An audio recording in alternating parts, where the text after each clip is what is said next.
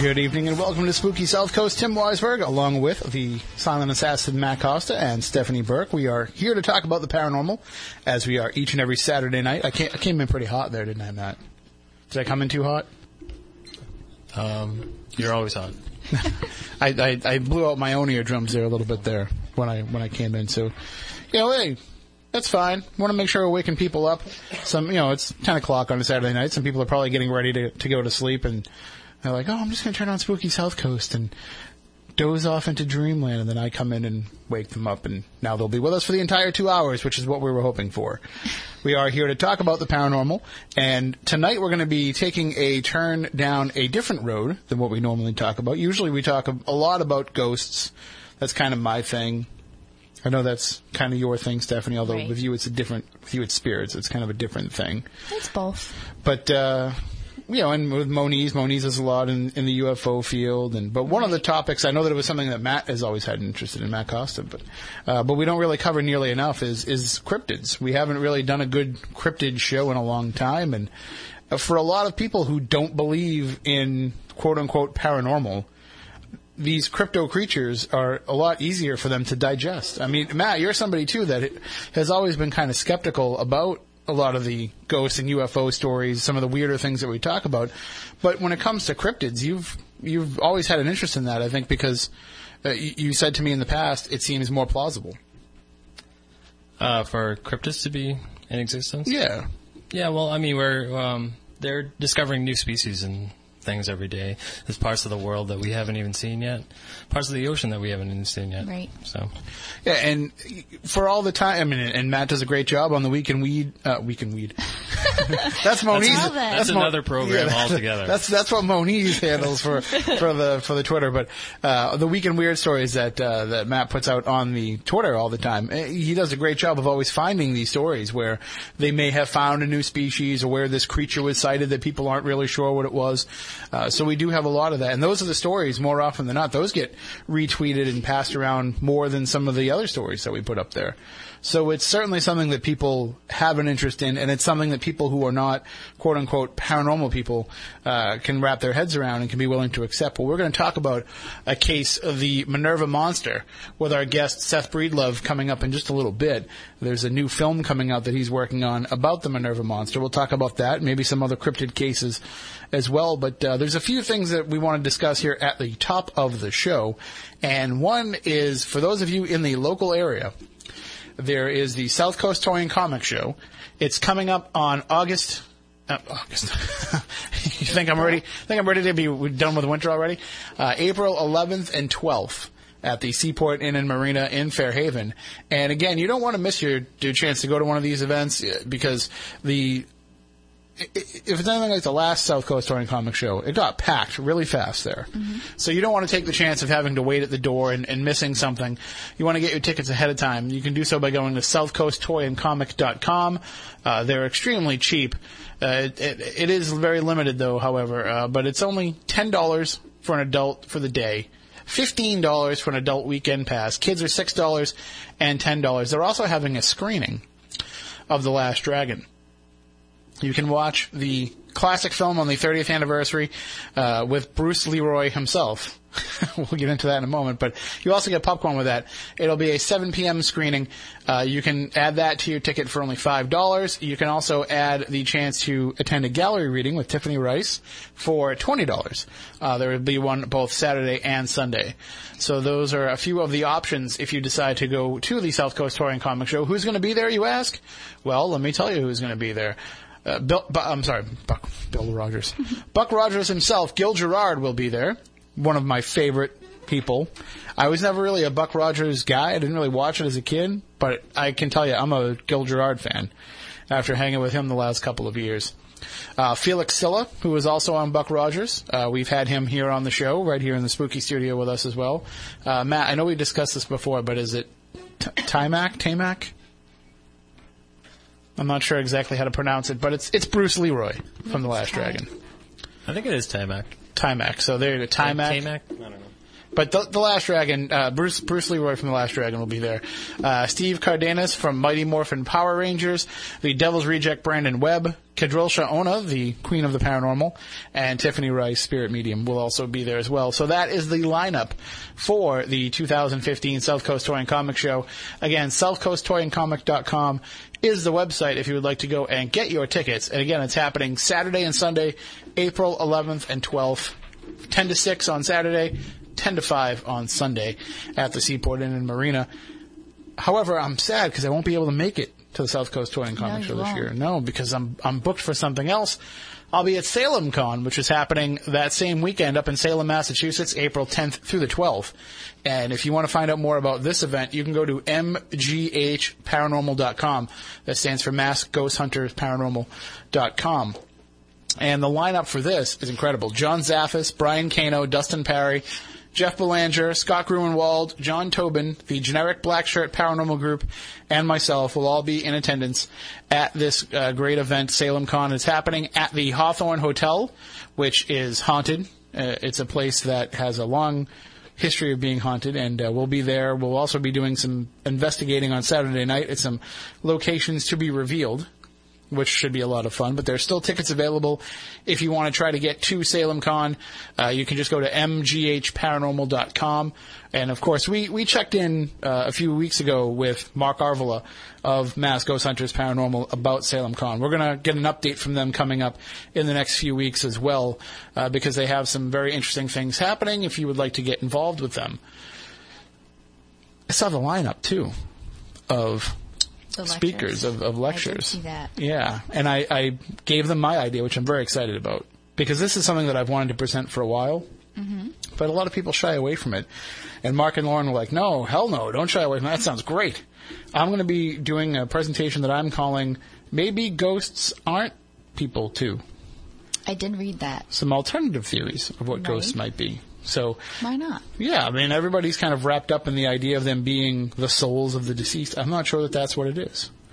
Well, at least a lot of what we're investigating, I'm not convinced that that's what it is. So I'll be presenting that, and as well, there's going to be presentations from all of the speakers. But I think I'm following, if I remember correctly, I think I'm going on after Dustin goes, and then John Zaffis, and then me. Hold on, I'll look how for can it. I follow John Zaffis?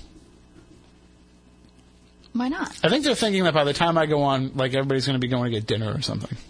You're terrible. That might be the plan for that. But that works fine for me. It was a really cool lineup, I do have to say. Reading through the topics each person's speaking on, I feel like it hasn't really been done before. So it could be a whole different look to a Paracon. Yeah, well, that's kind of what I'm excited about. Like Mark and Lauren, they've been to a lot of these things. Right. They kind of know how they go, and they know how to change it up and make things different. And that's what they're really looking for. They're looking for a way to make it not just different from other conventions, but also to kind of expand what's been said at other conventions as well. Here we go. I have the lineup here. So it'll kick off with John Tobin exploring the psychology of the paranormal with Christopher DeCesare and Joe Chin as his guests for that. Then followed by Jeff Belanger presenting The Witch's Warty Nose. Jeff will take you through the almost complete history of spirit communication. Then Brian Kano will present Paralosophy. Yeah, I said that right. Yeah, Hashtag Paralosophy. Dustin Parry will talk about the bigger questions. John Zaffis will do a Q&A. That will be followed by myself.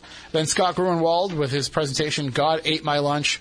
And then Michael Diamond with Moving Forward. So that's the lineup for Salem Con for the speakers. And I think it's like $10 to get tickets to go in and see those great speakers and to get to meet everybody for the actual convention part itself.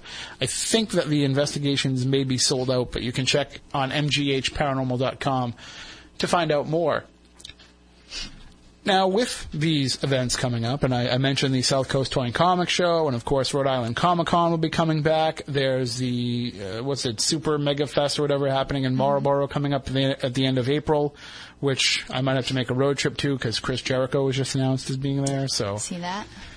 Might have to make that journey, but especially knowing what a paranormal guy he is, this is my chance to kind of go up and schmooze him. Only but you were in Florida with me last year.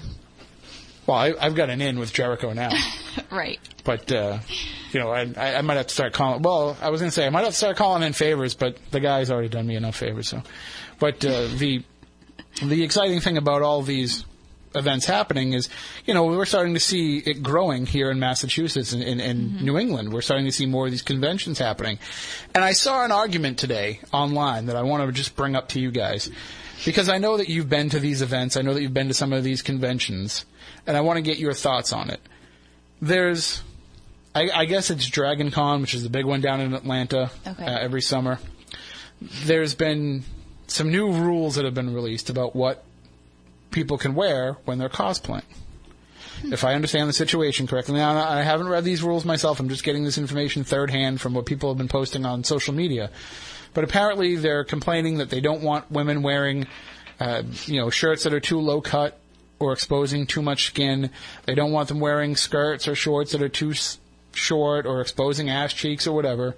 And so the complaint here is that the girls, the women who are dressing in these cosplay costumes are complaining that they're being ogled and touched and inappropriately fondled. When you're walking around these conventions, there is a mass of humanity right up against each other. Right. So if a guy wants to be a little bit perverted and, kind of slide his hand down and give you a little pinch, he can do it, and you're probably not going to know who it was that did it. Right. So there's some concern about that, and so part of the hope of being able to avoid a lot of that is putting these rules in place. Well, there's been a huge backlash by the cosplay community saying, well, how can they tell us what we can and can't wear? How can they limit us in this? This isn't fair to us. Why should we have to be the ones to change what we're wearing because these jerks can't control themselves? That's a fine line in a very gray area. But here's my thoughts on it. Part of why they have these rules in place, or why they're putting these rules in place, I don't think it's just so that men don't fondle the cosplay women and objectify them. I think part of it, too, is the fact that these are growing in popularity, these conventions, and you're having a lot of little kids come to them. Right. And maybe it's not appropriate for you to be walking around with your ass cheeks hanging out of your shorts if there's a small child in front of you. Right. So that's part of it. And I just don't understand why there's a need to completely sexify, if that's a word, these costumes. It's one thing if you want to go and dress up as, I don't know, give me a character, Snow White. You want to be Snow White. But do you have to be slutty Snow White? Right. And do you have to make a sexually suggestive costume of a character, or can't you just go dressed as a character? I mean, from what I understand, isn't the idea of dressing as that character to be that character for the day?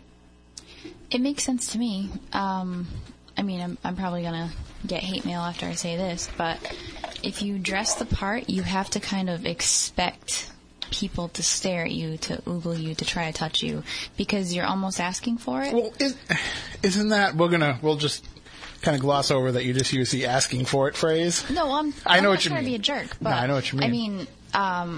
There are weirdos out there. You kind of have to be aware of that. But you're the only female in the room. Right. And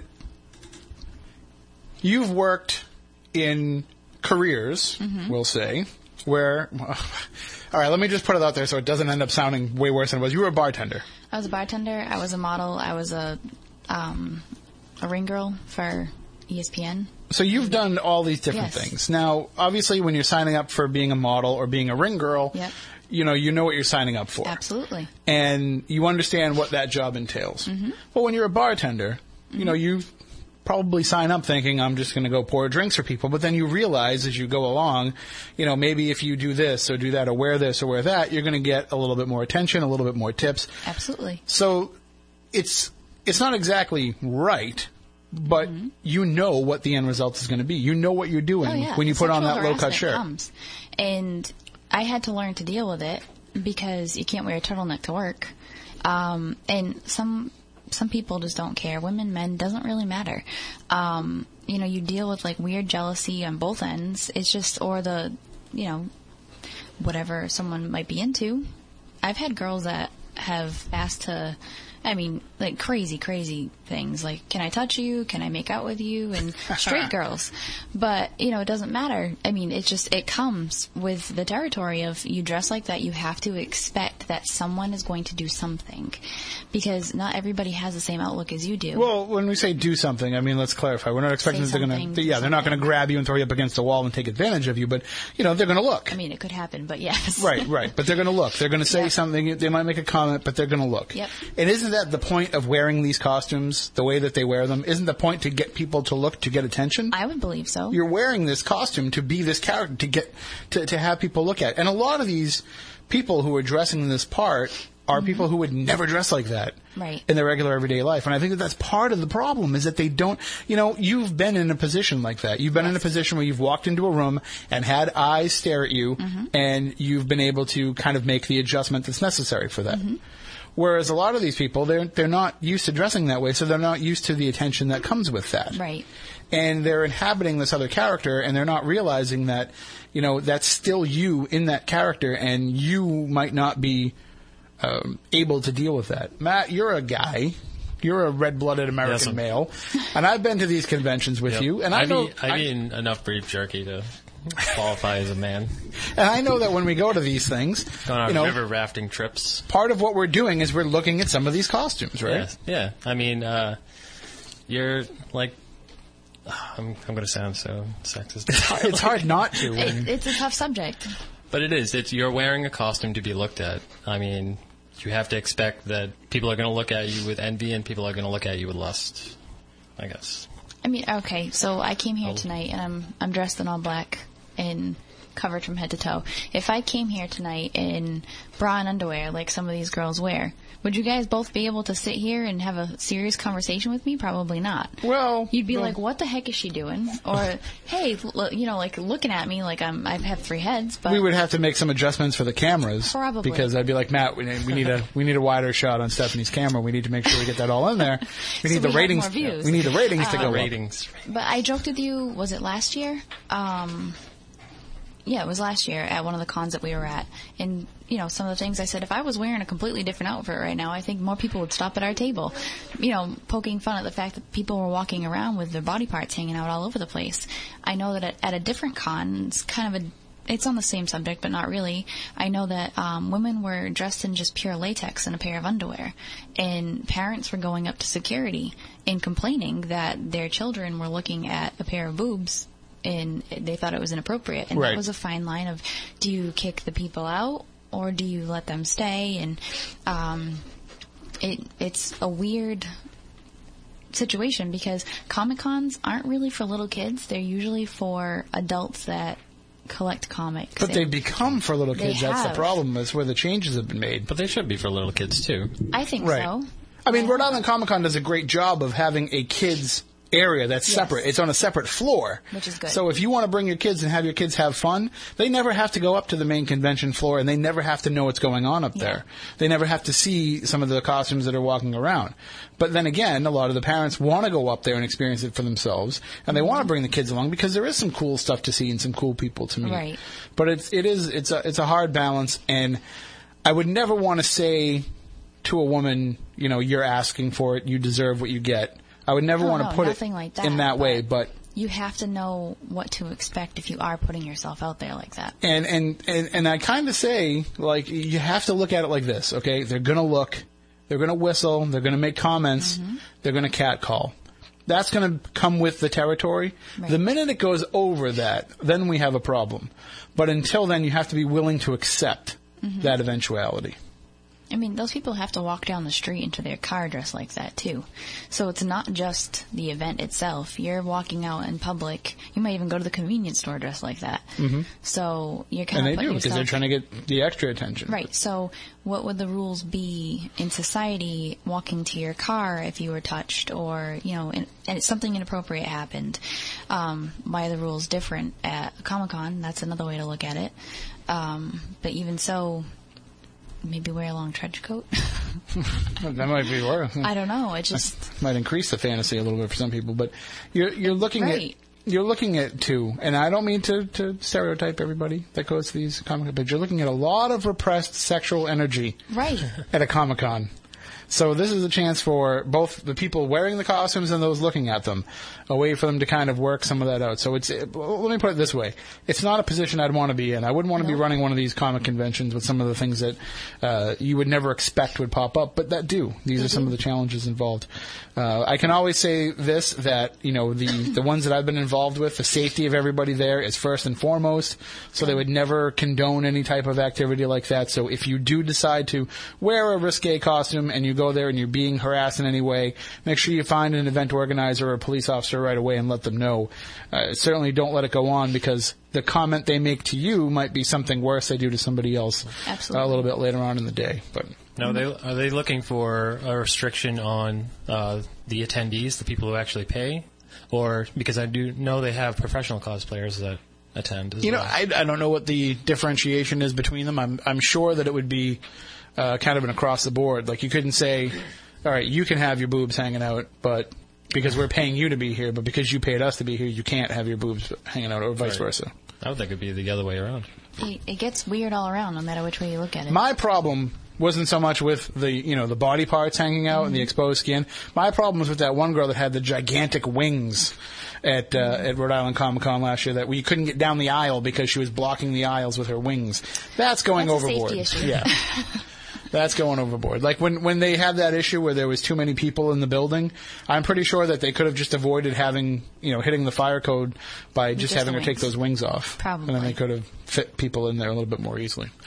All right, well, we will certainly pick up this conversation a little bit further down the line, and I think that it would be a great discussion to have at some point. We can bring in Steve Perry and some of the other organizers of some of these events and see what they have to say about this. We'll talk to some professional cosplayers as well. So if you have any kind of comment on it, just send us your thoughts, SpookyCrew@SpookySouthCoast.com, or you can tweet us at SpookySC.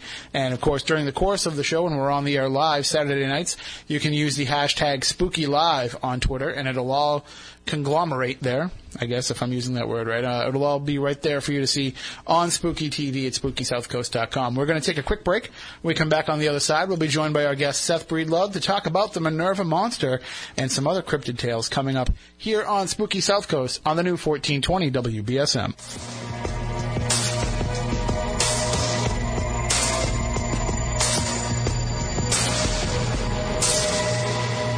Welcome back to Spooky South Coast. Tim Weisberg with you, along with the silent assassin Matt Costa and Stephanie Burke. If I pot down the right slide. There we go. I like the dance moves. You should see me on Saturday mornings when I host the Tim Weisberg Show. Really? From 6 to 9 a.m. right here on the new 1420 WBSM. I'll play all kinds of music and I'll dance for Greg while he's in the newsroom. Why isn't this on video? We don't have enough people here in the morning to handle that. Somebody needs to record it on a cell phone at least. I need to see those dance moves. We have to start putting up more videos. I'm looking into getting a GoPro so we can have more videos. That's good. That's good news. So, and if you want to make a donation, SpookySouthCoast.com, GoFundMe.com/SpookySouthCoast. And speaking of crowdfunding, it's actually been very successful for our guest tonight. Seth Breedlove is a freelance investigative journalist and podcast host. He has contributed content to numerous websites on a variety of topics.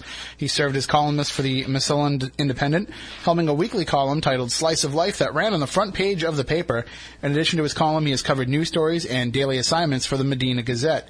He co-hosts a pop culture podcast called Ancillary Characters with his friends Alan and Paul. A new media enthusiast, he began podcasting in the mid-2000s and continues to test the boundaries of the medium each week. In 2014, he started Says What?, a podcast about Bigfoot with co-host Mark Maskey, where each week they discuss the subject as a whole and interview various personalities from the field. Seth has also researched and examined historical Bigfoot reports from across the country, compiling an extensive database of newspaper articles dating back to the early 1800s. He maintained a bi-weekly column for the Ohio Bigfoot Conference, which examined possible Bigfoot historical newspaper reports from around the state of Ohio. In 2013, Seth began researching the Minerva Monster case, which is what we'll be talking about with him tonight, and we welcome to the program a longtime fan of the show, and we're glad to have him on. Finally, Seth Breedlove. Hello, Seth. How are you? Good. Thanks for having me on. And we're very excited to talk about this case because I've never heard of the Minerva Monster before, which, maybe that's partly on me for not digging deep enough into cryptid reports, but I mentioned it to Matt Moniz earlier this show. He's not here because he's traveling, but I mentioned it to him earlier, and he was already telling me about conversations he'd had in the past about it. Yeah, I mean, it's a well-known case in certain circles, but I'm not sure outside of the Bigfoot community or even the Ohio Bigfoot community that it's very well known. We discovered when we were, obviously out shooting the movie that even people that live in Minerva had never heard of it. Well, Moniz is also pretty friendly with Don Keating, and I'm sure you know Don, being part of the Bigfoot community out there. So, I'm sure that's probably where he's heard of it. But you're right. I mean, it's not one of those things that stands out as, one of the central American monster figures. I mean, we have some of the, the skunk ape and some of these other creatures that stand out in people's minds. But this story seems like it's got a lot of history to it, even if folks don't know that much about it. Yeah, definitely, and it had a huge impact on a lot of people who are still involved in Bigfooting today. Like Don Keating, obviously, Matt Moneymaker was out at the in the location. There were Robert W. Morgan, obviously, spent a lot of time. In fact, he was one of the first people there after the case kind of broke. So it had a big effect on Bigfooters and Bigfooting, but it also had this crazy effect on like local media and even international media, because it was run on television stations in Japan and Germany, and it became this kind of global story. Well, usually, I mean, when these type of stories broke, 35, 40 years ago, it wasn't like it is today, where you have certain segmented portions of the news media that will take it seriously and certain people that will just laugh it off. Back then, these stories were kind of considered the woo-woo topics, and a lot of media outlets wouldn't touch them with a 10-foot pole until it started happening in their own backyard. And is that kind of what happened in that area where, once it became almost like a reality for local media, they had to pay attention to it? I don't even know if at that point they were running stories in papers here on local Bigfoot sightings. I obviously have done a lot of research into historical sightings, and I know they were there, but this is back when they were just called mystery apes and wild men. This story broke in the Akron Beacon Journal, which is one of the biggest newspapers in the state. And the reporter who investigated it, Barbara Galloway, she's actually in our movie, but she automatically believed the family's story after speaking to them and being out at their house.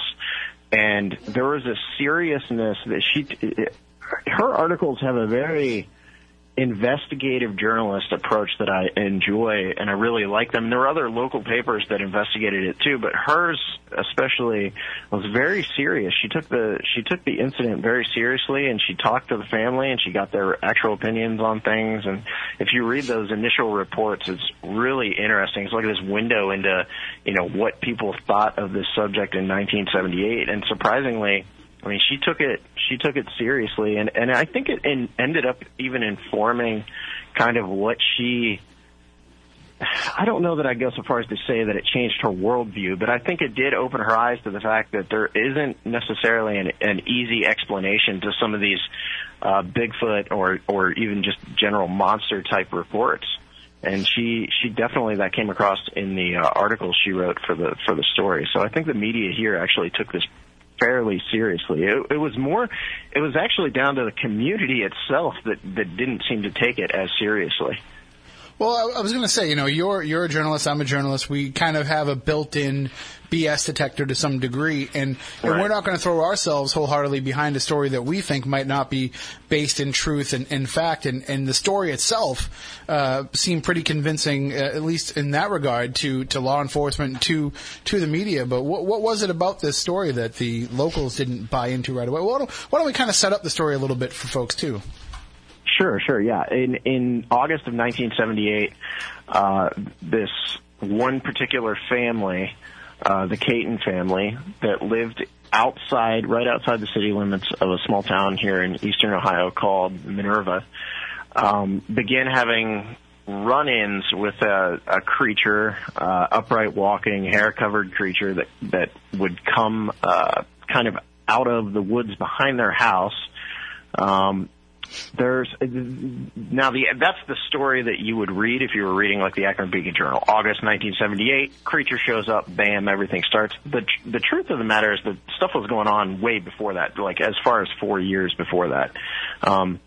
There were run-ins with this thing, or not necessarily run-ins, but sightings and interactions with it of varying degrees, possibly even an actual attack on one of the younger Caton boys, in which a friend of his was bit by this thing. This is according to Howie Caton. But anyway, over that August of 1978, one particular week, they were the family was outside their house, and this creature came out of the woods, and it was flanked by two smaller creatures, and it kind of spooked them.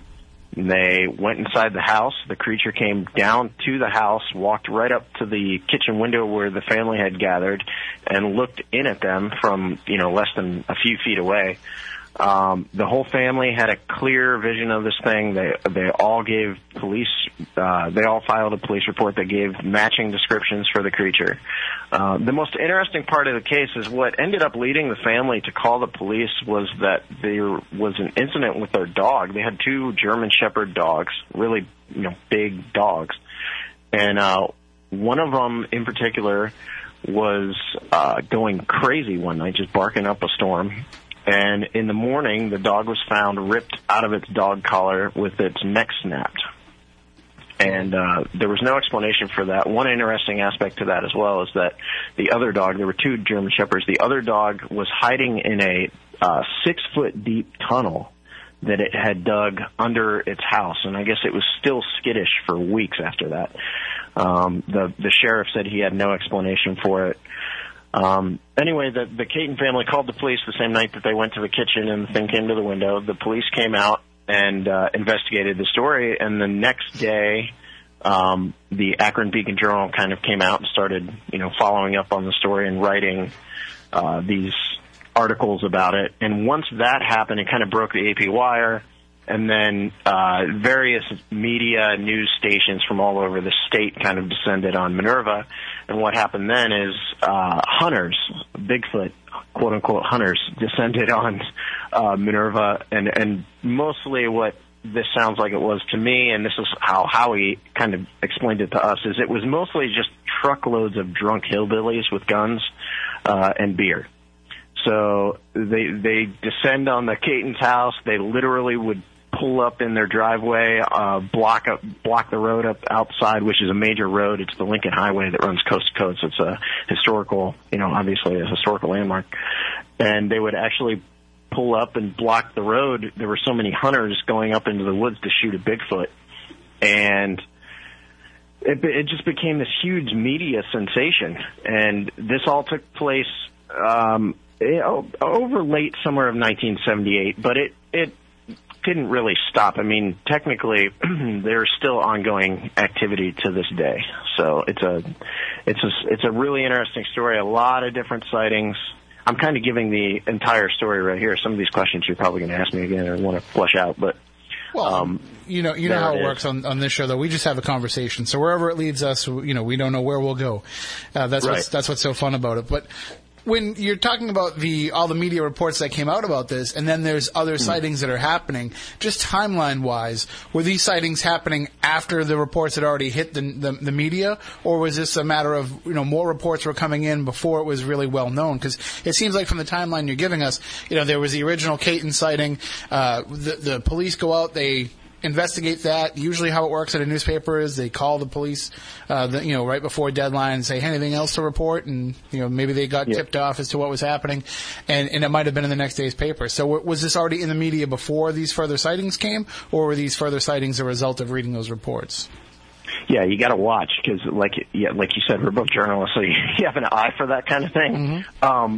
A lot of reports did start coming in after this, so you've got to be very careful. The other thing that's really interesting about this case is that Minerva is not that far from Pennsylvania, and therefore there were black bears spotted in and around Minerva. In fact, we talked to someone from that area who swears up and down that he remembers reading within a week or two of the Minerva Monster reports. He swears he either remembers reading or seeing on TV that a black bear and 2 cubs were actually captured by Ohio Division of Natural Resources and taken back to PA. We haven't been able to turn up that story. I don't know where he's getting that from. I'd love to know, because that's a really interesting piece of information, relating to the story. I will say that the sheriff that investigated it did not think it was a black bear. But yeah, a lot of reports did take place afterward, but there were just as many that took place before, and I'm talking decades before. I mean, we have an interview in our movie with a guy whose dad said he saw something back in 57. And these obviously are 78. And then we have a guy that we talked to, Scott, I can't remember his last name. Scott called us probably the first week in January, and we had wrapped filming. And Scott gave me a call, and he said, I had a sighting of this strange creature back in 1978. And he's like, it's haunted me ever since. And I started talking to him about the case, and he had actually never heard of the Catons. He'd never read the stories. He'd never heard of the Catons. And, sometimes, obviously, your BS detector goes up because you want to make sure, well, is he just telling me this? So we went out to his house. I thought it was worth filming. We went out to his house and interviewed him. And sure enough, I mean, as far as I can tell, and I have a pretty good read on people, I honestly don't think he knew anything about the Caton sighting. He had heard the term Minerva Monster, but he didn't know the context or anything. Mm-hmm.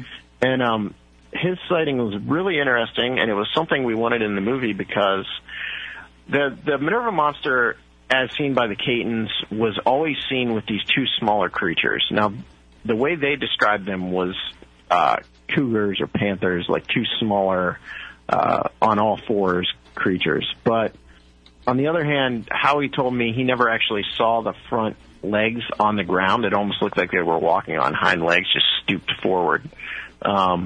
So what interested me so much about Scott's interview was that Scott had seen something in the summer of 78 within probably 2 weeks before the Caton sightings. He was with a friend. He was 8 years old. Him and a friend were in the woods. And what he referred to as an old witch, an old hairy witch, came out of the woods with these 2 smaller bipedal animals running behind it. And he said it's haunted him to this day. Him and his friend just took off, absolutely scared to death. But he was relaying this information to us, and what was so interesting was he had no idea that there had been other sightings of these 2 smaller animals. And his description of the creature lined up perfectly with the Catons. So there definitely were a lot of sightings in and around that area. There were sightings there's a trailer park probably not more than 300 or 400 yards from the Caton's house. There's a mobile home park there that had activity for years. I don't think it still does today, but there had been a lot of rock throws onto, the roofs of houses and mobile homes and that sort of thing. And so that all took place definitely over that summer of 78, but the history is there. There's, all the way back to 57 is the earliest report we have. And I'm sure that, if you could even get further into the history of the area, delving into some of the natives that lived there at the time and some of the, I'm sure you'll find that there's probably similar sightings that have happened over the years. But it begs the question that when you have an area like that is a hotbed of sightings, especially over a period of time like that, then how is it that these creatures can come and then go so quickly? How is it that there are these few sightings and then all of a sudden they just completely stop? Yeah, well, they didn't stop. I mean, like I said, they're still going on today. And This area where these take place is probably not more than 35 minutes from Salt Fork, which is obviously, the Bigfoot mecca here in Ohio. Salt Fork State Park is only 35 minutes. It's not that far from Beaver Creek, which is another area. I mean, that whole region of Ohio is just rife with reports, and like you said, there is a history there. The earliest report in that area that I have goes back to the late 1800s. I don't have an exact date, but I mean, you're not even far from Coshocton County, which I consider the actual Bigfoot mecca of Ohio. Coshocton County has some of the best documented Bigfoot type creature reports on record that no one seems to know about. I have reports that were run in newspapers in Coshocton County starting in the early 1900s and then running up into 1930s of giant apes leaping out of trees and posses of men going hunting for giant apes. And there's a history. I've done what I could to research these stories, and there's a history of these people actually existing. And so it doesn't seem like this is some sort of, con job by the newspaper just to sell, papers. It's interesting that there are these flurries of activity like this, though, and what Howie actually told us is that it seemed like the more hunters and the more people got interested, the more this thing seemed to show up, almost like it was, curious about all the activity around the house. And that's what I like about this case. It's so different than some of these other stories we hear. It's not a one and done. It's not a flap that happens and then you never hear from it again. It's the fact that you have people who are coming to you still, and when this movie comes out, you're going to get even more reports that are going to start rolling in. That makes me think that this could be a flesh and blood creature that lives in the area and just has not been drawn out enough yet by humans. Yeah, and we've probably received 3 or 4 reports that aren't documented by anyone, BFRO, Don Keating, anyone. Since the movie kind of started making its rounds, we've got, actually my wife's mother's cousin, that's not confusing, she contacted me through Facebook because she lived out in Minerva, and a friend of hers had seen this creature cross the road in front of her car one night while driving home. And that's actually the second road crossing report I've taken from right outside of Minerva. And, when we were out there, we obviously would speak to people that knew someone that had seen a Bigfoot, in the woods. And it's a really interesting study. It does seem like it's a flesh and blood creature out there. The only other thing I can come up with is that, this might be a case where some sort of psychological things going on where everyone, this creature becomes this local celebrity basically, and then everyone wants to, claim a sighting. But it doesn't, from most of the people I've talked to, that doesn't seem to be the case, especially people who've never even told anyone about it, Mm-hmm. Yeah, I mean that happens if you look at, say if instead of Bigfoot or some sort of monster creature that was seen, let's just say, what was it, 1970, so say Warren Beatty was seen in town. And one person interacted with Warren Beatty, but all of a sudden, everybody would have stories about how they encountered Warren Beatty while he was in town. Sure. Not that Warren Beatty is Bigfoot necessarily, but it's he's possible. Getting old though. He's he kind of looks like it now. But, just as an example of that's what happens. People want to become part of the story. And they want to be special, and they want to feel like they are part of it.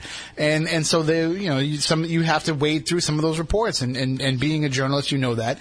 When you're interviewing people who experience something, doing, spot news coverage, having to run out there and cover something live as it happens, you have to determine who actually saw something and who's just BSing you because they want to get their name in the paper. Oh yeah, and that's what's so interesting about the Caton family was they didn't want any attention. And to this day they don't want any attention. They didn't want their names in the paper. They didn't want this kind of media firestorm that ended up coming down on them. And to be honest with you, the hardest interview I've ever had to land for anything I've ever done was getting Howie Caton to talk on camera. It took multiple phone calls and just kind of talking to him and, kind of convincing him we're not out to do a hatchet job on you and your family. We just want to tell the story the way you experienced it. And it took me, even the day we showed up to do the interview, we got out of the car. I got there a little earlier than my team, and I got there and I went up to the door, and he opened the door, and the first thing he said to me was, "I changed my mind. I'm not going to come on camera."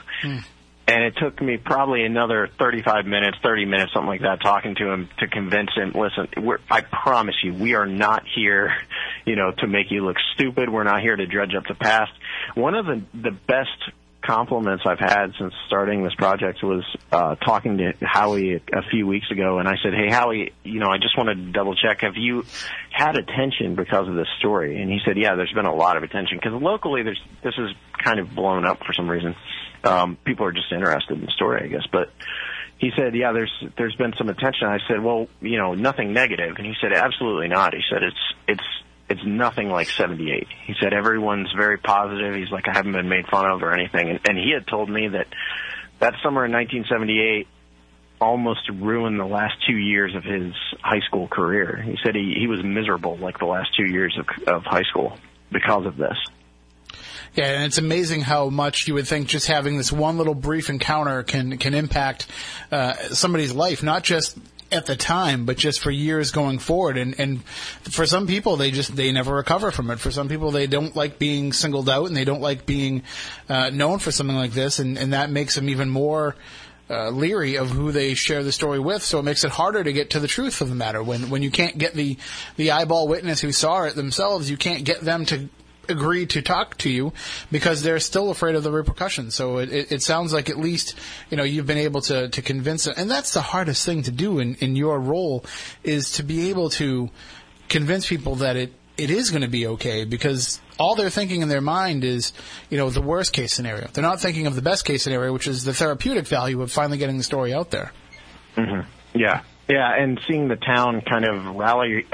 I mean, we could talk about this a little later, too, but, the town's kind of rallied behind the movie, and I think when the movie actually comes out and we get to show it in Minerva and the Catons get to come and see how they're portrayed on film, and they'll get to hear, the sheriff and the reporters talk about the honesty of the family.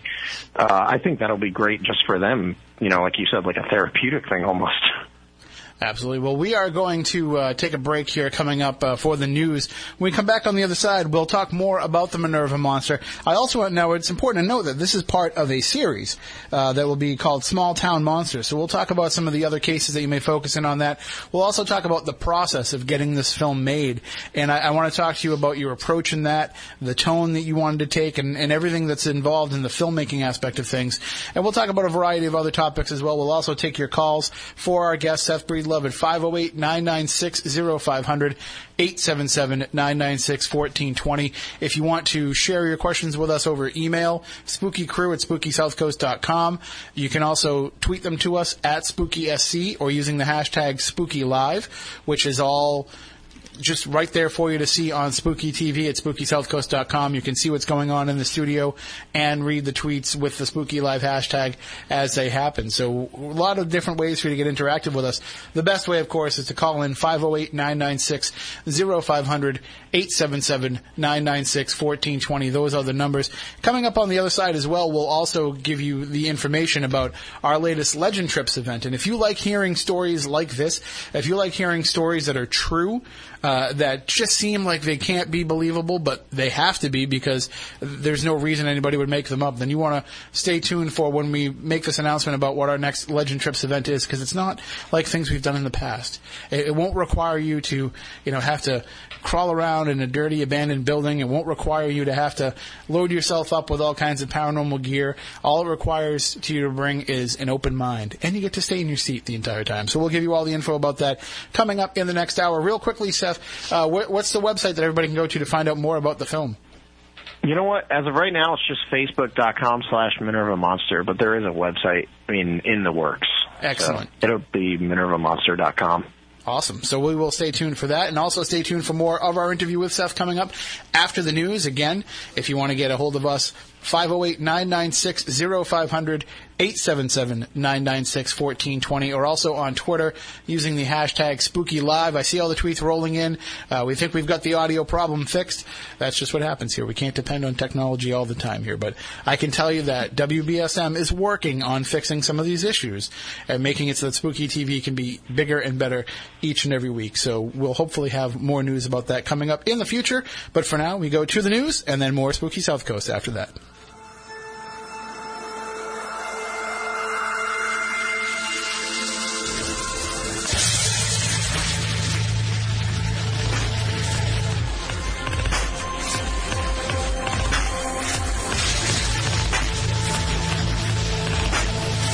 Wait, how many kids you got out there?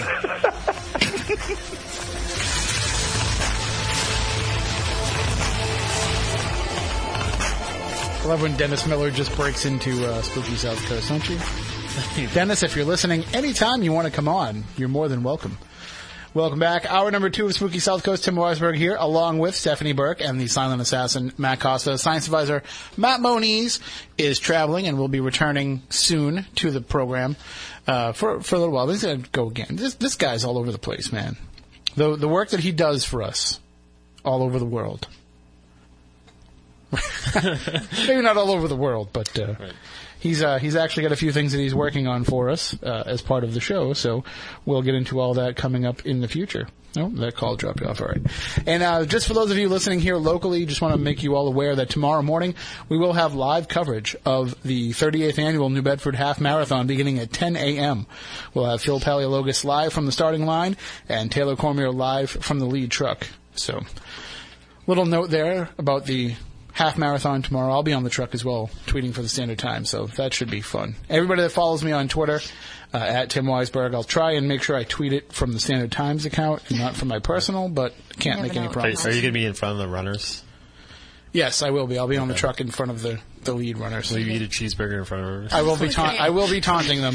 Are you going to dangle a cheeseburger as people are running? I will be taunting them heartily. That's what I do. All those people are probably really healthy, so you'd have to do like a veggie burger or kale chips or something. I guess so. No, I don't know. Hold like a Trader Joe's gift certificate or something. Because they're getting chowder and a fish sandwich as soon as they're done. Oh, so that's the post-race meal. Healthy. It's a fish sandwich with cheese. How far is a half marathon? Fish is gross. 13 miles. That's a long way. Right. I don't know if I'd run that long for a chowder. It's basically, just to give you a quick overview, and I won't waste too much time on this because our guest is waiting to come back on with us, but quick overview, they start in front of City Hall, and they go down Rockdale area, you know what I mean? Like go down that direction, and then it goes all the way down like by Building 19, over down Hathaway Road, down Hathaway, down the big hill, and it comes all the way back around, and then it goes down the south end, and it comes back. It's pretty intense. Nice, but it's a nice ride when you're on the back of the truck. I wouldn't want to run it. No way. But it's nice when you're on the back of the truck, provided it's not snowing and raining and all that other stuff. So we'll see what happens tomorrow. But, however, if you do want to join us on our next Great Legend Trips event, this one, you don't even have to worry about being exposed to the elements. It's indoors. You don't even have to leave your seat because it's an evening of ghost stories and New England legends. It's happening on May 22nd, and it'll be taking place at the Blackstone River Theater in Cumberland, Rhode Island. Tickets are just $15 for this event if you buy them ahead of time, or $20 at the door. You have never seen anything like this before. For one night only, we are bringing the campfire and the ghosts to you. From the leading authorities on spooks and legends come for a night of haunted history and eerie tales from across New England featuring the haunting photography of Frank Grace. And anybody who has been to our Legend Trips page or been to our events or seen any of the photos that we post up, you've seen the work of Frank Grace. He's a fantastic photographer with Trig Photography is the name of his company here out of the New Bedford area. Just unbelievable photos. And we're going to be using those as the backdrop as we share with you some of the creepiest true stories around New England. This isn't going to be, paranormal theory and examples of paranormal evidence and a big PowerPoint thing with all kinds of, words and glossary definitions and everything on the screen. None of that. We are taking you back to the reason why we all got involved in this in the first place. The story. The experience. We're going to give you a creepy night like you've never had before on May 22nd at the Blackstone River Theater. Who's going to be there, you ask? Who's going to be presenting this? Well, it'll be Jeff Belanger and myself, of course, as well as Carl Johnson and Andrew Lake. So if you've ever heard any of us talk, you know that we have experienced some of these stories for ourselves. We're well-versed in the history of some of these New England haunts, and we are going to present them to you in a manner like you've never seen before. Again, $15. Like, it would cost you about that to go see a 3D movie on a Friday night. Yeah, movies are expensive nowadays. You get to come and see this live show, and then you can hang out with us afterwards, and then we're all going to go to a bar. There's a bar nearby. We're all going to go to the bar afterwards and either celebrate a job well done or drown our sorrows after we fail miserably. And everybody is an amazing, amazing storyteller on that lineup. Well, thank you. It's and it's going to be one of those nights where I think we're going to be able to further the idea of legend tripping in people's minds, right. and get them back to the idea that it's not just about proving things. It's not just about investigating for the paranormal. It's about going out there and being part of the legend. And the other thing that I like about it too, and you know, this is pretty exciting for the crowd as well. It's going to be filmed as part of a PBS documentary, which is really cool. We're actually creating a documentary about the show and the process of creating the show, and this documentary will air in the fall on PBS. So you have the chance, or if you're like me and you never thought you'd be highbrow enough to be on public television, this is your chance. There you go. So Are you going to get an umbrella out of it? I don't know, at least like a tote bag. Something. I told Jeff, I said, you know, this will make the second time that I'll have been on PBS after being on New England Legends, and I never thought that would ever happen. I always thought, like... You're going to start developing a British accent. I may just. See that? I may just. I may just have to move into Downton Abbey. Good day, Governor. But see, this just shows that, you know, we can class up the paranormal a little bit. What are you going to wear? Well, that I don't know.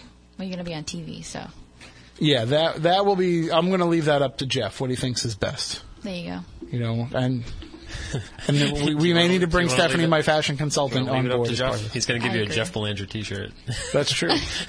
That's true. Going to say Jeff Belanger rules. He can't wear it himself because that would just look like... You know how, like, when you go see a band and the band wears their own shirt and it's super lame? Like, Joe Elliott always wears a Def Leppard shirt. It's like, dude, come on.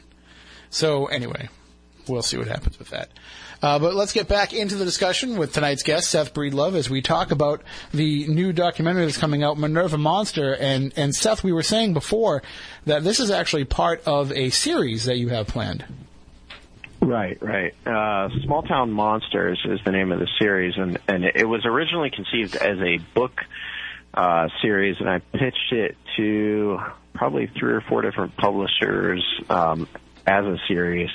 And what happened is, for some reason, I hit this wall where every book publisher that I was pitching to had already received a Bigfoot book pitch, and they had already decided on that. So they were all like, oh, this sounds great, but can you come back later, like when we're not publishing 5 other Bigfoot books? And I was like, sure. But then I decided to make it into a movie when I ran into a couple guys, Alan McGargle and Jesse Morgan, and last summer, and we were out recording an episode of my podcast. I was doing an interview with them, and they had, you know, all this film equipment and everything. I was like, hey, why don't we make this into a movie and then just keep going from there? Because there's probably literally thousands of these small town monster reports from around the United States, and obviously, they're highlighted on shows like, you know, Monsters and Mysteries and Mountain Monsters and all these other shows that kind of go into it. But the goal for us, or the goal for me, I guess, from the beginning was to take this seriously, like very seriously, and kind of investigate the reports, and not just investigate the reports, but kind of get a chance to introduce people to the town where the sightings are taking place. So when we were doing our initial discussions over what the series would be like, what this first movie would be like, I kept saying what I want to do is I want Minerva to be a central character. Obviously the Catons are probably our central character, but I want the town of Minerva to be as central. So we kind of introduce you to the town of Minerva in the movie, and I think that's the format we're going to follow throughout the series as we go on and start to do other films. It has been an incredible and difficult and crazy road from when we started filming last September until now. When we're talking filming, there's only 5 of us that are involved in this project. There's a composer, and he's been able to help us with actually going out and shooting some of our interviews and stuff. But Brandon Delos is our composer, and I think he's on board for the foreseeable future, at least for the next movie, which we're starting shooting hopefully by late June. So yeah, this is This is going to be a series where we examine small-town monster reports, whether or not we come away from these small-town monster reports saying this was probably some weird unidentified animal, or this was, maybe a black bear or a guy running around in a costume. It's up in the air. It'll depend on the case, and we kind of want to... I keep saying we want the audience to play detective, We want you to try to figure out what was going on, because most of these we're not going to be able to solve most of these cases, Right. It's this Minerva monster case is a perfect example, because you have so many variables at play. I mean, there were black bear in the area, but the Catons insist it wasn't a black bear, and the sheriff insists that there was no sign of a black bear. And so there's a possible explanation, but it kind of gets shot down, but there's other explanations too. There's hoaxing, there was weird stuff going on out in Minerva in that point in time too. And I'm not a UFO Bigfoot connection guy, but there were UFO sightings out there around that same time. So, well, I mean, I was going to say though, you said that Minerva has to be a central character in this, and that these towns need to be characters in these documentaries. But it's so easy for a town to become identified by the legend, and I think some places might be weary of that. You look at a place like Point Pleasant, West Virginia, Mothman Town. Roswell, New Mexico, UFO Town. I mean, it's so easy for them to become known only for that you have to be able to strike that balance and let people know that it's just part of their history. Like Dover, Mass. is known for a lot more than just the Dover Demon, but it's still part of that history. Sure, and that's what we wanted to do. The first, the first 8 minutes of the movie are entirely about Minerva and its history and its people. And that's something we were very insistent upon, and I grew up actually probably 20 minutes from Minerva tops. I used to eat there all the time with my family, and so I grew up not far at all from there. I had a lot of friends that lived in Minerva and grew up in Minerva, so I was acquainted with the town. It's funny, I had never heard of the Minerva monster probably not until like 2003 when I started really getting into Bigfoot. But yeah, like you said, there's so much more to these places than that. But on the other hand, I feel like these towns that don't embrace their monsters are making a big mistake, because there's a lot of people who love this sort of thing and who are really interested in this type of subject, and who would love to have a town that has a monster as its mascot, and Minerva thankfully has embraced it. With this movie coming out, we're actually going to have a Minerva Monster Day in Minerva on June 6th. We're going to show the movie at the Roxy Theater there, and throughout the day, probably 3 or 4 showings.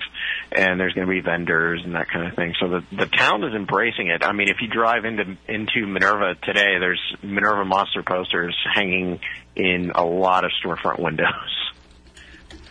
And it's one of those things where, like you said, if it's done right and it becomes part of your culture, I mean, it can mean tourism dollars, it can mean attention, it can mean, like look at a place like Salem, Mass, which turned its back on the witch culture for a long time, but then in a sense embraced it, and it's become part of their identity, and it's become a huge windfall for them. And just because it's got a negative association in some people's mind doesn't mean you can't turn it into a positive. This is what's so interesting about this whole thing for me too, is I did a lot of small business reporting and writing, and that was what my column was about for the Massillon paper. And I see this happening all over America. A lot of these small towns are drying up and going away, or just becoming broken down and decrepit, and people move into the city and the small town. It's almost scary, because I'm afraid where we're going to be in like 50 years with small towns. But you'd think if you have an opportunity to embrace something like this, you should. I mean, do whatever you can. If it's there, if there's something behind it, and even if there isn't necessarily a realistic. If there wasn't a flesh and blood creature there, it's become a part of your local culture. It's a part of the folklore, that informs your community. Embrace it. Yeah, and when you look at how it can impact the people, I mean, it can, by embracing it, it can allow for more stories and more sightings to be told and be shared, because it means that there's the stigma has been removed. You don't have to worry about what your friends and neighbors are going to think of you if you come forward with an experience, because now it's become part of the overarching identity of your community. Right. Right. Yeah, and it's funny. There was a guy that was tweeting at us about the River Styx monster on Twitter, and that was one of the first of these small town monster reports that I started investigating, and I'd even considered doing a Minerva monster or a River Styx monster story for a small town monsters. River Styx monster is right near where I live, actually 3 miles from where I live. There's this little town called the River Styx, which is probably the coolest name for any small town. That is pretty badass, yeah. Yeah, and they have a haunted cemetery, but what they have also is this River Styx monster, which during the 70s, it might have even been 78, there was all these sightings along River Styx Road of this upright walking, hair-covered creature, your typical Bigfoot report, sounding thing. And it was the first one that I really looked into. And what was so interesting about it is if you talk, just like with Minerva, if you talk to some people in River Styx, they've never heard of it. They'll kind of laugh it off. But then you'll talk to other people and they're like, oh yeah, my uncle saw this thing back in the woods. I grew up in Bolivar, Ohio, which is tiny. I mean, this little burg right off the highway. And we had Minnie the Mobster. So there's like every town, not every town, but it seems like a lot of towns have their own little monster. And to kind of get to a chance to highlight that town, not just the monster, but the town itself with these stories and these, hopefully, this will go on for a long time and we can do a lot of these. That's what's so exciting for me. I mean, even here in the New Bedford area, we have the Beast of Brooklawn Park, which was like a one-time only type creature that was seen running across the park in the 1960s. When I put together my book Ghosts of the South Coast, the stories I heard were about a man-like creature with hoofed feet running through the park and emitting a high-pitched laugh. So this was, one small rash of sightings in 1968. But people still talk about it. I just received an email from somebody recently who's collecting stories about it and thinks that they've had their own experience with it. So these stories are out there, and sometimes it just takes the right impetus for people to share them.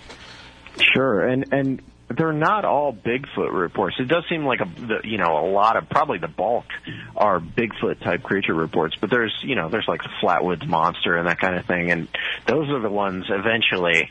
I can't wait to get into that type of thing because that's really interesting to me. Well, we do have a call on the line. If anybody has any questions for our guest, Seth Breedlove, the director of Minerva Monster, you can give us a call, 508-996-0500, 877-996-1420.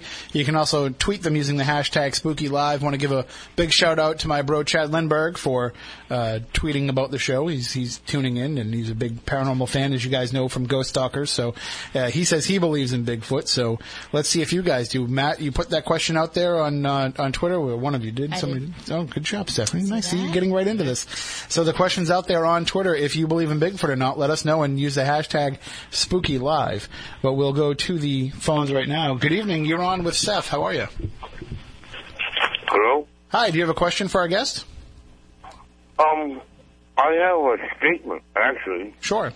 It has nothing to do with Bigfoot. But it does have to do with a ghost. Okay. When I was living with my mom on Stackhouse Street, she lived in this house on Stackhouse Street. And we would be sitting downstairs at the time, and there was this pounding, because there was a pounding upstairs, because there was an upstairs, and it was like a running pounding, like boom, boom, boom, boom, boom, boom, like really, really. I mean, you couldn't mistake that somebody was up there. Right. And I said, Mom, what's that? She says, oh, my mom, God bless her soul, she says, oh, that's my friend. Because her boyfriend was, he at the time he worked for the Steamship Authority. And she says, oh, that's my friend. She keeps me company when Arthur's away. And my wife actually, at the time, saw her. Wow. And it was a girl because it was a really weird situation. There was this one particular closet that was like with smoked glass and bars in it and everything else like that. And my wife saw her. Something happened to this girl. Either she was locked in this closet or something, and she was all in. My wife saw her at the time. My wife at the time, she was all dressed in a white, like an 1800s kind of a thing, a gown, and she was like straggly looking and stuff like that. Yeah. Yeah. Well, definitely a very interesting report, and maybe sometime we can talk to you a little bit more in depth about it too. Yeah. All right. Well, thank you for the call. Okay. You have a great night. Yep. You too. Bye bye. And of course, Seth, we talk a lot in the paranormal world about some of the crossover of activity that happens around a lot of these type sightings. And of course, we live in the heart of the Bridgewater Triangle out here in spooky South Coast country, but there are a lot of similarities in a lot of places where you have Bigfoot sightings. There are also UFO sightings. There are also a high amount of ghost reports. Did you find that with Minerva? Was there any type of other types of paranormal activity that were being reported? Yeah, the biggest one that I got was 2 weeks. I asked James Shannon, who was the deputy sheriff who investigated the report at the Caton's house. I asked him, have you investigated what are the oddest, the weirdest cases you've ever, investigated? And he said, well, the Minerva monster was one, and 2 weeks later, he got a call from a family that lived directly across the street from the Catons who said a UFO landed in their field, their cornfield. And he drove out there and drove back a lane that ran into the cornfield and couldn't, for some reason, he said he got, a few hundred yards back down this lane, and all of a sudden there was just corn piled in the middle of the road to the point where he couldn't move any further. So he said that was the weirdest, it was odd that those were the only two unusual incident reports he ever took in his career, which was long and storied. And they happened within 2 weeks of each other in the same place. Now, I've said, though, there was so much activity going on out there at that point that I'm sure there was all kinds of odd stuff taking place. I mean, flares and guys running around the woods with, lanterns, and any unusual activity report that would have come in following the Catons, you kind of have to put your skepticals on, because there was so much stuff going on at that point with the hunters and the town kind of harassing the Catons. It just kind of blew up. Yeah, see, that's pretty interesting to me because, now we have all this, it's a subgenre of reality television where there are, Bigfoot shows, people who go out and hunt these creatures, and whether it be for scientific reasons or in some cases they're trying to bag a body. But when you talk about a lot of these older cases, it wasn't like that all the time. I mean, there were a lot of people that wanted to come out and have a sighting and have an experience, but I don't recall too many stories where, they were descending upon the town, rifles in hand, planning on taking it out. That's pretty serious. That means that they took those stories pretty seriously, as opposed to some of these other tales where they said, this person's probably just nuts. But what was the reaction of the town to those hunters, those Bigfoot hunters that wanted to come and bag themselves a Bigfoot? I don't know what the town's direct reaction to them was. I know that it became a huge problem because, like I said, the Lincoln Highway got shut down because of these guys just parking right along the road. They parked in the Catons, literally their front lawn. They would drive onto their lawn and just park and go running off into the woods like they owned the place. The sheriff's reaction after about a day of this was to show up and start running people out of the woods. I mean, with threats of prison time and everything else. And then, I mean, the town's reaction to the story in general was that once it kind of came out in the paper, the town really, I don't know. It's hard to generalize and just say the whole town did this, obviously, because I'm sure it wasn't the whole town. I've spoken to a lot of people from the town who believe the Catons were honest people, good people. but they were definitely harassed. They went to a football game. The crowd started cheering Bigfoot at them. The local Pizza Hut had a sign up that said Bigfoot eats here. There's definitely a lot of local color aimed at the Caton family in general. Howie told us about kids driving up and down the street at night screaming Bigfoot, out the car, and he got harassed at school a lot about it. So I wonder if that was the birth of Pizza Hut's Bigfoot Pizza. I wonder if that's where they came up with the original idea. Maybe. I don't know, but I missed that pizza. That was good. What a treat. But we do see that happen, though. I mean, we've seen other cases. I mean, I've spent hours talking with Christopher Lutz about what his family endured with the Amityville horror case, and what they had to go through growing up. And I believe in my heart of hearts that the family has PTSD from what they went through. And it could be the same thing for something like this, where all of a sudden, all these, your quiet little town becomes disruptive, and people are blaming you for it. It's probably something that you can never quite get over. Yeah, I don't know if I'd go so far as to call it PTSD what the Catons had, but I talked to Rebecca, some of the Catons have, passed away. It was back in 78, and some of them were getting up there even back then. The Catons' mother, she passed away, and there was a really interesting story. This is kind of a rabbit trail, but the Catons' mother had a weird connection with the creature, according to Rebecca, who is, I think, the oldest daughter. She told me that her mother was sick, and anytime the mother was outside, anytime Evelyn was outside, this creature would show up. She said you could bank on it. If she was outside, this thing was going to show up, which I thought was a really neat story, and I wish we had it in the film, but like we're talking about, Rebecca refused to come on camera. She'll tell you, I mean, she'd probably talk to you today if you gave her a call. She'd tell you the whole story beginning to end, but she refuses to come on camera. She doesn't want anything to do with the story in the public eye. She doesn't want her name mentioned. She doesn't want any of that. And that all stems from the 1978 sightings, and it's the same, obviously, like I said at the beginning, it's the same story with Howie. They just the reaction and the way they feel about how the town reacted, and just Bigfoot in general. I mean, Howie has a general distaste for how Bigfoot is portrayed in popular culture and on shows like Finding Bigfoot. He hates it. He can't stand it. So to him, this isn't a monster. This is an animal, and it's a curious animal who doesn't mean anyone any harm, should be left alone. That's his take on the Minerva monster.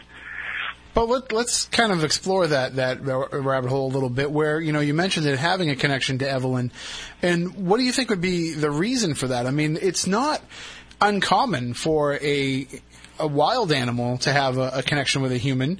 I know that Matt and I used to work at a restaurant, and there was a duck that used to come to the back door, and every time he came back from flying south every winter, he knew to come to the back door because he knew we were going to feed him.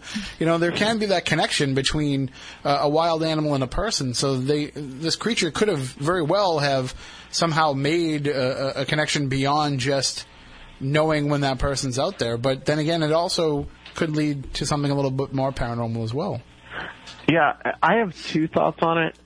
One is I know my dog, when I'm sick, she senses it. I don't know what the deal is there. She comes around, she sits with me. She's very different from how she usually is. It could be something like that. I mean, I know that sounds a little far-fetched, but it's possible.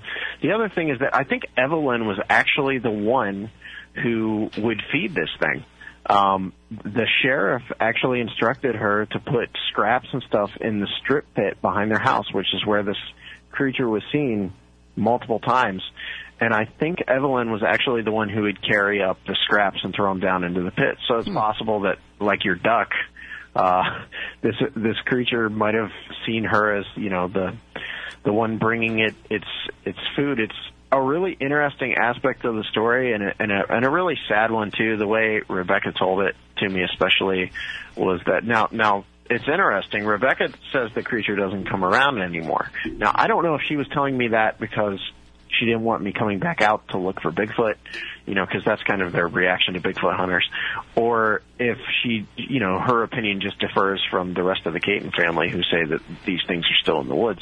But Rebecca told me that after her mother passed, the creature quit coming around, and she told me, I'm paraphrasing, but it was something like, the summer her mom died, she went up into the woods, and she stood there, and she just knew it was gone. She said you could sense that it wasn't there anymore.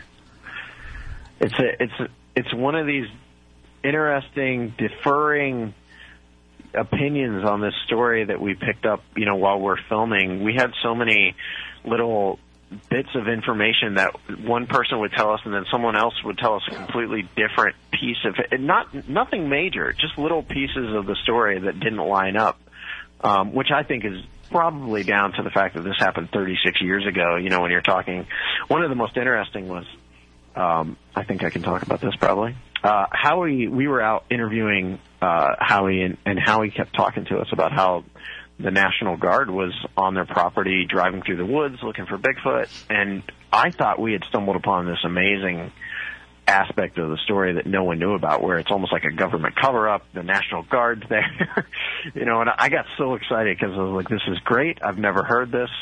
But what we found out was that it more than likely was the sheriff and 4 deputies who did show up the next day in a Army-issued surplus Jeep. So it's like a surplus Jeep, but painted with the police colors. So I think with 36 years on him, Howie's just probably misremembering that, tiny bit of information from the story. Or, for all I know, who knows? I mean, maybe the National Guard actually was there. I kind of hope they are, because that makes it even cooler. I mean, that makes the story and takes it to a whole nother level. But it's interesting what 36 years does to tiny bits of information, Yeah, that's the other problem that you're fighting with this, is you're fighting time in producing this film, and you're fighting the fact that not only do people's memories fade, but sometimes people's ability to remember things truthfully fades as well. Over the years, the story has become embellished in their minds, and it's become something a little bit more. Or sometimes, they don't. It's not even a conscious thing that they're aware of. Sometimes you have this one little experience, and then other things that you see and hear kind of have an influence in it. So the fact that you might have had one little tiny sighting of this creature back in 1978, now that you've seen, Harry and the Hendersons in the 80s, and then you've seen all these Bigfoot shows coming out, in modern times, it could have expanded the story in your mind without you even realizing it. So you're battling that a little bit as well as a filmmaker. Oh yeah, absolutely. And we've had, while we're editing, my editor has called me and he's been like, listen, we have James Shannon saying, oh, he just called me about something last week, and it was a point, nothing major. It was one person claiming that they had taken hair and a bone sample to a local university, and another person saying they never made it to the university, that it went missing before then, something like that. He's like, which one do you want me to put in there? And I said, both. I want that in the movie, because I think that's a really interesting side to the story, where you do have this, like you said, we're playing against time here, and some of these people are misremembering things, or they have stories that just don't line up. And I think that's what I'm talking about when I say I want the audience to be the detective. I mean, figure it out. Let's all figure it out together. Yeah, and that was, we talked extensively with Aaron Cadju about the Bridgewater Triangle documentary, and he's a total skeptic when it comes to all things paranormal. But that was kind of his approach, was just let the people tell their story the way that they remembered it, and then the audience can decide from there and who they want to believe and who they don't want to believe.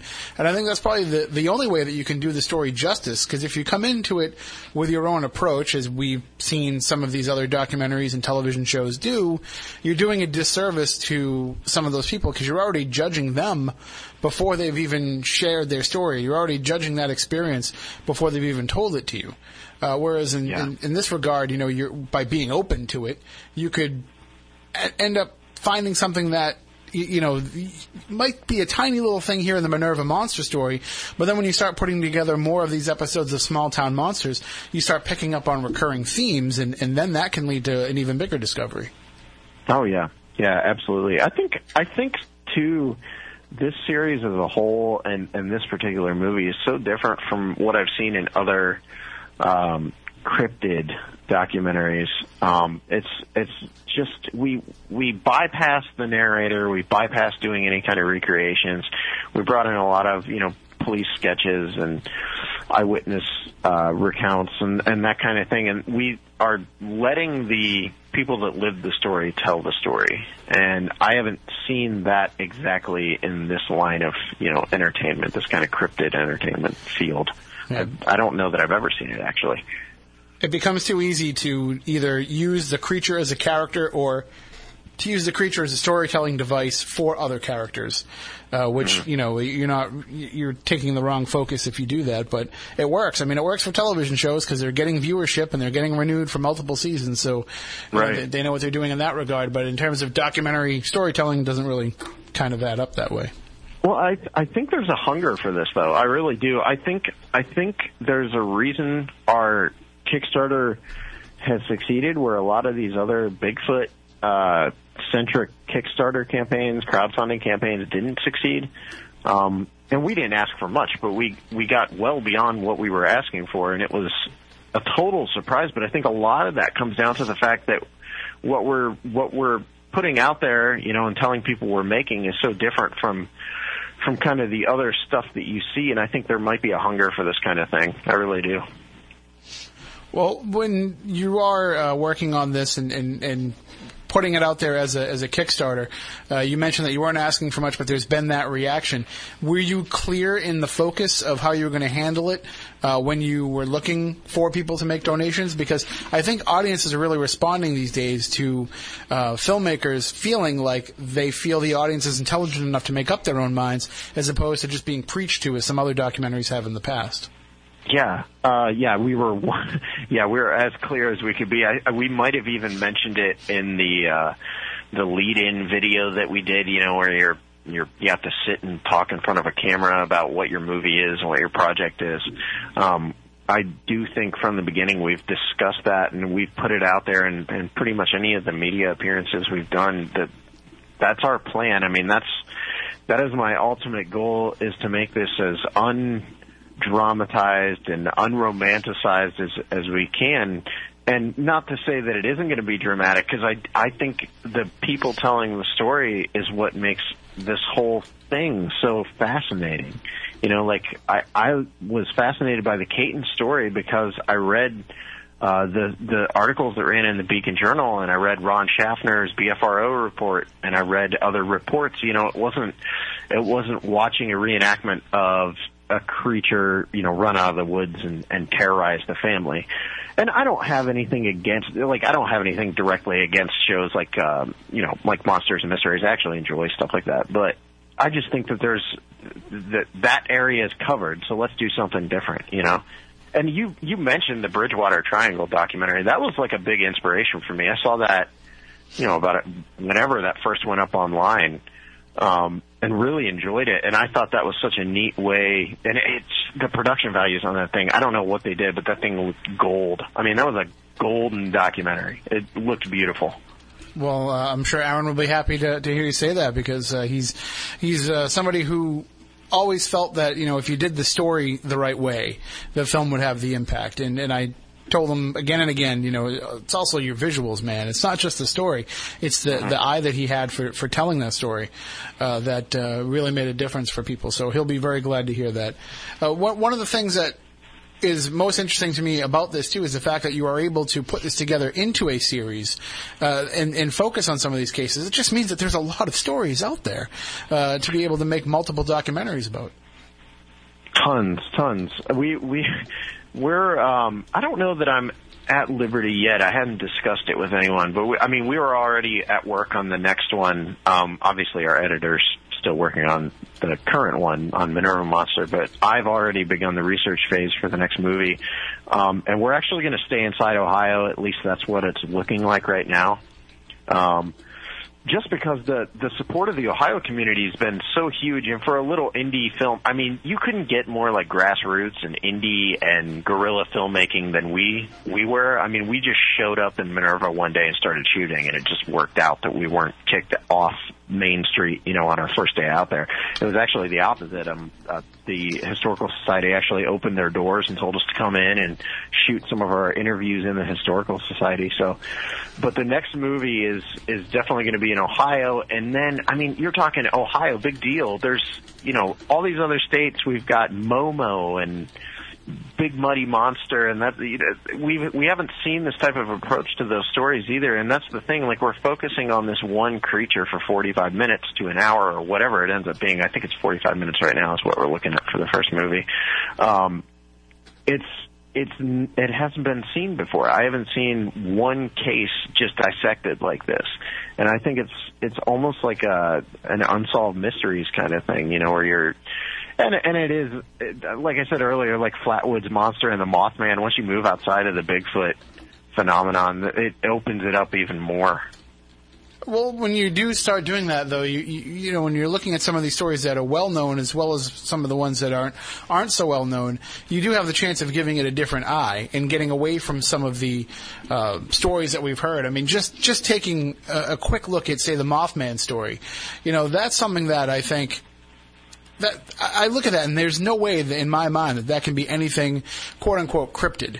I mean, if Mothman is the real creature that the way people portrayed it, it had to have been something supernatural, and it had to have been some sort of harbinger of what was going to be happening in Point Pleasant at the time, because we've seen it happen. And I said harbinger instead of harbinger. I don't know what was wrong with me there, but still, you know what I mean. It was, you know, the fact that it showed up and there was all these other weird things, the whole Indrid Cold story around it. I mean, you're talking about a case that has to be supernatural and has to be beyond just a flesh and blood creature. Yeah, absolutely. And the other thing about that Mothman case is I don't feel like people have really explored the sightings that took place on the Ohio side, like the Gallipolis area. That's Gallipolis, right? I think it's Gallipolis where the other sightings were. And I think everything is typically centered around that Point Pleasant, which makes sense because of the, you know, the bridge and everything. But being in Ohio, I'm so fascinated by Ohio history. But we've talked about doing a Mothman movie, and it's on the list. I'll tell you, we had a short list of like 5 titles, five monsters, and Mothman was probably in the top 3 actually. So it's going to be on there. Momo is the one I've wanted to do forever. I think that story is so interesting, and I love the very first newspaper article that ran about Momo was titled "There's Something on Marzoff Hill," and I thought that title sounded like the title of an old 50s horror movie. You can picture like a black and white Bigfoot movie or something, and I thought that sounded so great. I'd love to do that. So Momo has got to be done. Eventually, we got to do Momo. As of now, we're looking towards the Mansfield area in Ohio. That's all I can say. Oh, well, I know some of the places out that way and some of the stories that might be associated, so I'm very intrigued with that. One of the things that I found, I mean, I was on an episode of Monster Quest, so I saw kind of firsthand the way that they took an approach to the topic that we were discussing in that episode, and that episode was Ghosts, which I am very proud to say was the lowest rated episode of Monster Quest in the history of that series, and is still the most reviled by the fans of the show. I mean, if you go to any of the Monster Quest message boards, they kill that episode. They cannot stand that episode, and they think that it has no place in the Monster Quest series. So I'm very proud of my work on that show. But the fact that is, you know, such a line of demarcation for fans of cryptids. They don't want to hear anything about ghosts. They don't want to hear anything about UFOs. They don't want to hear about those connections. Is that something that you shy away from? I mean, if the stories are there, if the stories are going to be coming about from the witnesses that it was beyond just the creature, are you willing to explore and go down those roads as well? Oh yeah, absolutely. Yeah, because I think that side of the story is so fascinating, and also at heart I am a storyteller. So if that is part of the overall story and it's big enough for me to explore within the film, you know, like the Minerva Monster movie, I don't think we might, but I don't think we have the UFO mentioned in the movie, just because there wasn't anything to it beyond Shannon getting a call and going to the house. There were no other eyewitnesses. The family that was there has passed away. So it was this aspect of the story that we just didn't have enough information on. And also it would have felt like a rabbit trail out of nowhere. Like all of a sudden we're just talking about this UFO that had probably nothing to do. It wasn't like someone saw the Bigfoot come out of the UFO, which I would, that'd be great if I could see that. But no, if something like that comes up in connection with a story that we are working on, I 100% would love to explore that. I think that's like I said about the Bridgewater, that's golden.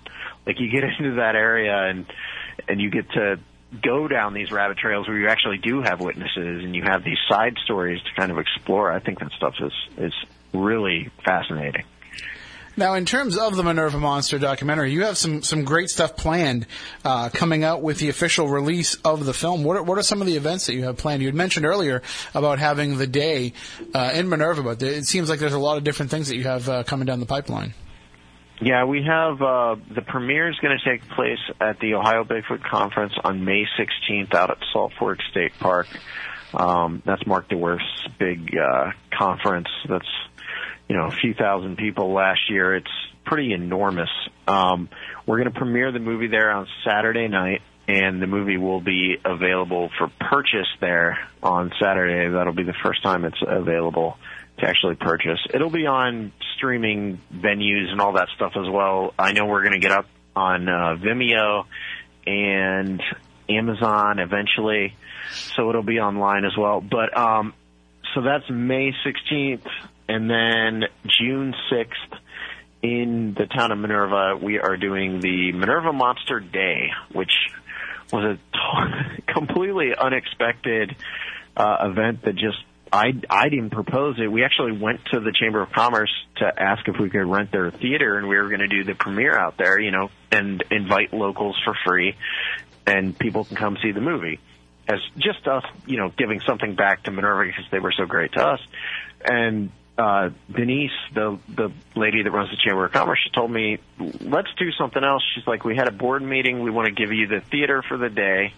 Let's get some vendors out here. Let's do multiple showings throughout the day and turn it into a Minerva Monster Day. So basically that's where we're at. We're doing Minerva Monster Day, June 6th, starting probably 12 o'clock in the afternoon. I think our first showing is scheduled for 12:30.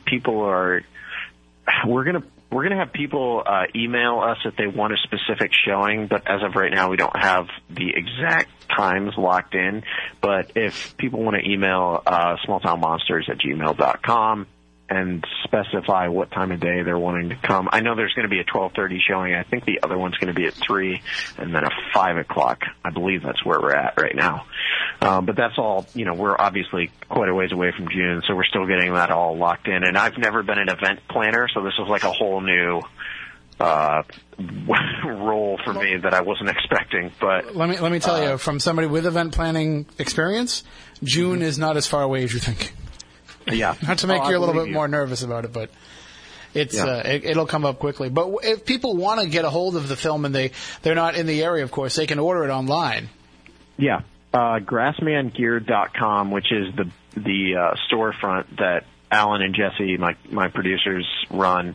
They have a lot of different Ohio Bigfoot merchandise, but grassmangear.com is where we're actually, you can even pre-order the movie now along with the awesome Minerva Monster t-shirt, which is like this really cool retro design that we had done. It looks like an old 1970s horror movie t-shirt or something. It's so great.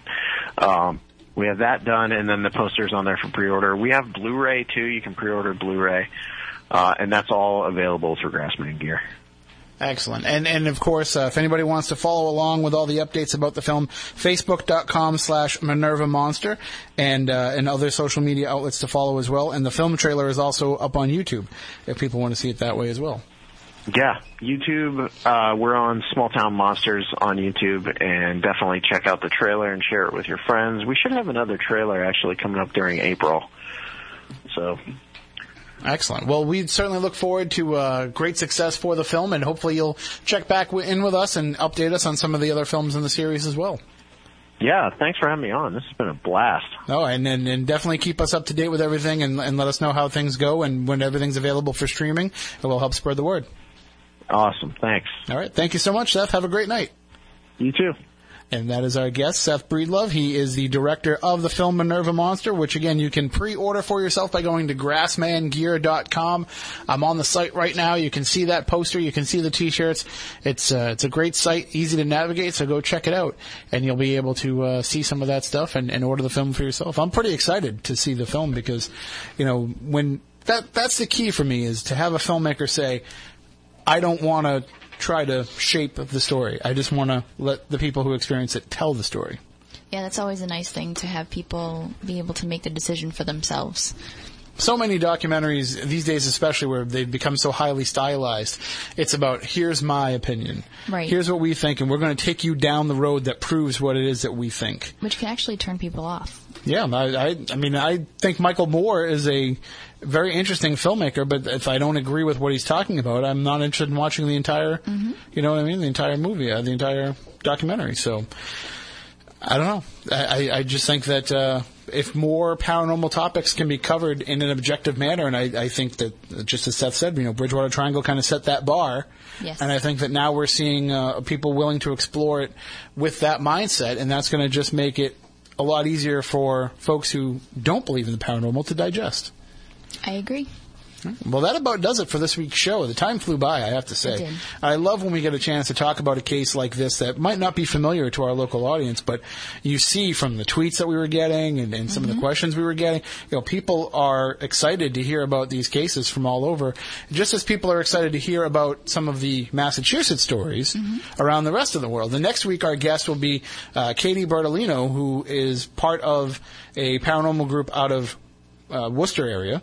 She's going to be joining us to talk about her work, her research that she's been doing in the need to have the correlation between skeptics and believers when it comes to paranormal investigation. And I think it's a very interesting topic, especially at a time when, just recently we've had skeptics who have come out and said, I believe it was Michael Shermer, who was a big skeptic, coming out and saying, he had an experience and he now believes.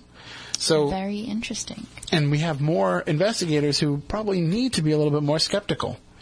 I agree with that completely. So we'll cover all of that next week with our guest, Katie, and she'll share with us what she's found in her research of it and give us some advanced info in the book that she's working on. And, of course, if you're new to the show, if you've never heard the program before, SpookySouthCoast.com is our website. You can find years, and I'm talking years, of archives, both there and wherever podcasts are found, places like iTunes and Player.fm and some of these other sites.